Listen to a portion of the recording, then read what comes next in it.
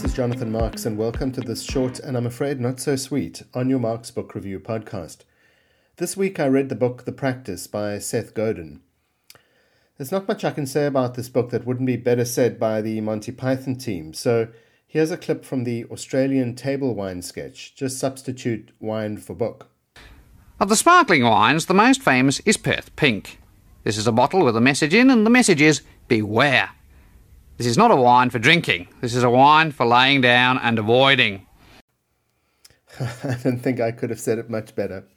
Amusingly, the author of this week's book invokes a few references to Monty Python as well, one of the few redeeming qualities of the book.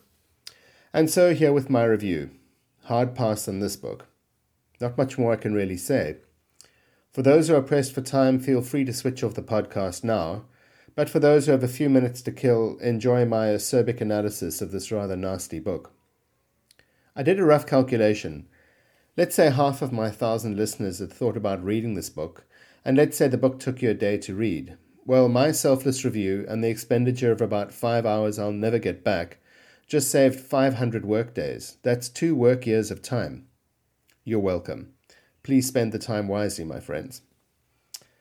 So let's give this book a little bit more attention. Seth Godin is widely published. I think this is book number 15. He is a consultant, speaker, trainer, writer, and of course all-round impressive human being. He certainly has created an empire around his work, and I think it's because of this that I feel 100% okay with tearing this book to shreds. I mean, how much damage can I really do?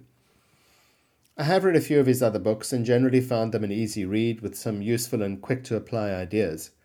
This book caught my eye as I was interested to know a little bit more about the process of creative work. How do highly creative people get stuff done? How do you harness inspiration and creativity as and when you need it? The idea of a practice made good sense to me. Many others have written about how perseverance and consistency always beats pure talent. So I jumped into the book with this mindset, and then promptly got lost in the rambling set of stories and anecdotes that make up the 256 pages. I tossed it aside and considered my options. Should I dump the book and pretend it was never on the list? Would alcohol help me through the process? In the end, I thought that this book would be best read on the loo. That's pretty much lost time anyway, so I wouldn't feel nearly as resentful to the author for wasting my otherwise valuable time reading his book. And I think this may be the best place for the book, the water closet. There are 219 vignettes in the book, each no more than a few pages long, and generally about the length of a healthy bowel movement. This book was a kind of quasi-intellectual intruder into that class of books made for the guest loo, like Winnie the Pooh Zen sayings and things like that. The stories and vignettes are clustered into these odd chapters or sections with titles like There is no such thing as writer's block, or Generous, or Seek out your constraints. Under these sections are the stories and commentaries, which seem to be unrelated and maybe only tangentially related to the topic. I wondered if maybe the book had been assembled incorrectly, like maybe a renegade printer had decided to mess with the good people at Penguin Business Books and shuffle around the pages. How else could you explain a 3-page treatise on the role of the receptionist in a business under the intent chapter? The advice, by the way, included things like bake fresh cookies every other day, anticipate that company guests may need to use the restroom and point that out when they arrive, offer tasty snippets of personal information on staff members to better inform the visitor, and so on and so on. I'm cringing just repeating this now. My other plausible explanation was that this book was some kind of contractual obligation on the part of Mr. Godin, and that he just grabbed at a bunch of stories and ideas, tossed them together in a sort of word salad, and kicked it up to his editor. The editor must have been sheltering in place, no doubt from his client as well as COVID, and signed off the work without enduring what I had to endure over repeated bathroom visits during the week. So I navigated the book a little like those odd 3D pictures that were all the rage at one point. If you kind of look at it suddenly and from a weird angle, you catch a quick glimpse of the picture hidden among the pixels. So if you ignore the chapter headings and all pretense of regard for the reader, you might find a few amusing and even interesting stories in the book. Here's one that did stick out for me. The Wild Side. In 1972, Herbie Flowers was a session musician. He showed up with his double bass guitar and did what was asked of him. David Bowie had worked with Flowers on Space Oddity, so when Lou Reed asked Bowie for a recommendation, he made the connection to flowers. Reed gave Flowers a bar of music to play. In the moment, Herbie asked Lou if it was okay if he experimented a bit. He decided to do an overdub, using an electric bass to go 10 notes above the double bass track he had already recorded.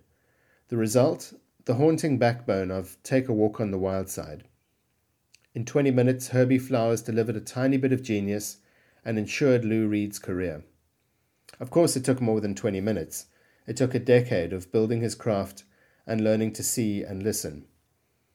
Here's a bit of that musical genius now.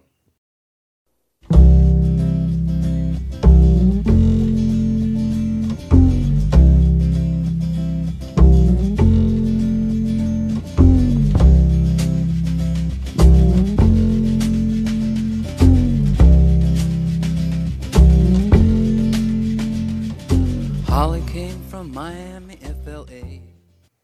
Wow, so beautiful. Please see the podcast notes for a link to that track on YouTube.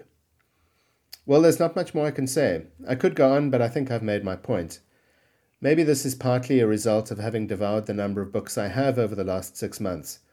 I just now seem to have less patience than before for poorly researched and poorly written books. I'll stick with my list for now, good, bad, and ugly, although I hope that there aren't too many of those left to read. But I certainly will be a lot more discerning in my future acquisitions. In the week ahead, I am reading a wonderfully relevant book. Well, relevant to me at least. The Middle Passage by Jungian analyst James Hollis. This book has been sitting on my bookshelf for many years. I think waiting for the right moment to be read, and it just feels like this is that moment.